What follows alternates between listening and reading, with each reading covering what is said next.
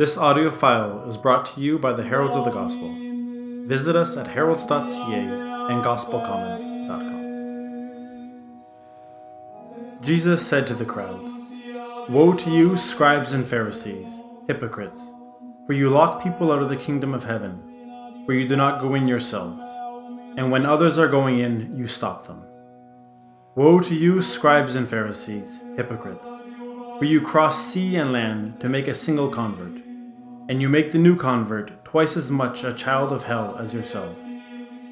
Woe to you, blind guides who say, 'Whoever swears by the sanctuary is bound by nothing, but whoever swears by the gold of the sanctuary is bound by the oath.'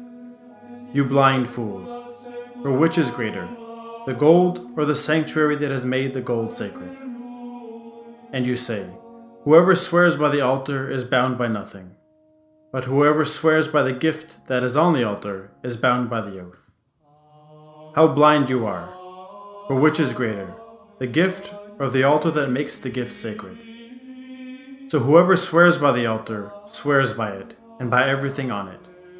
And whoever swears by the sanctuary swears by it and by the one who dwells in it.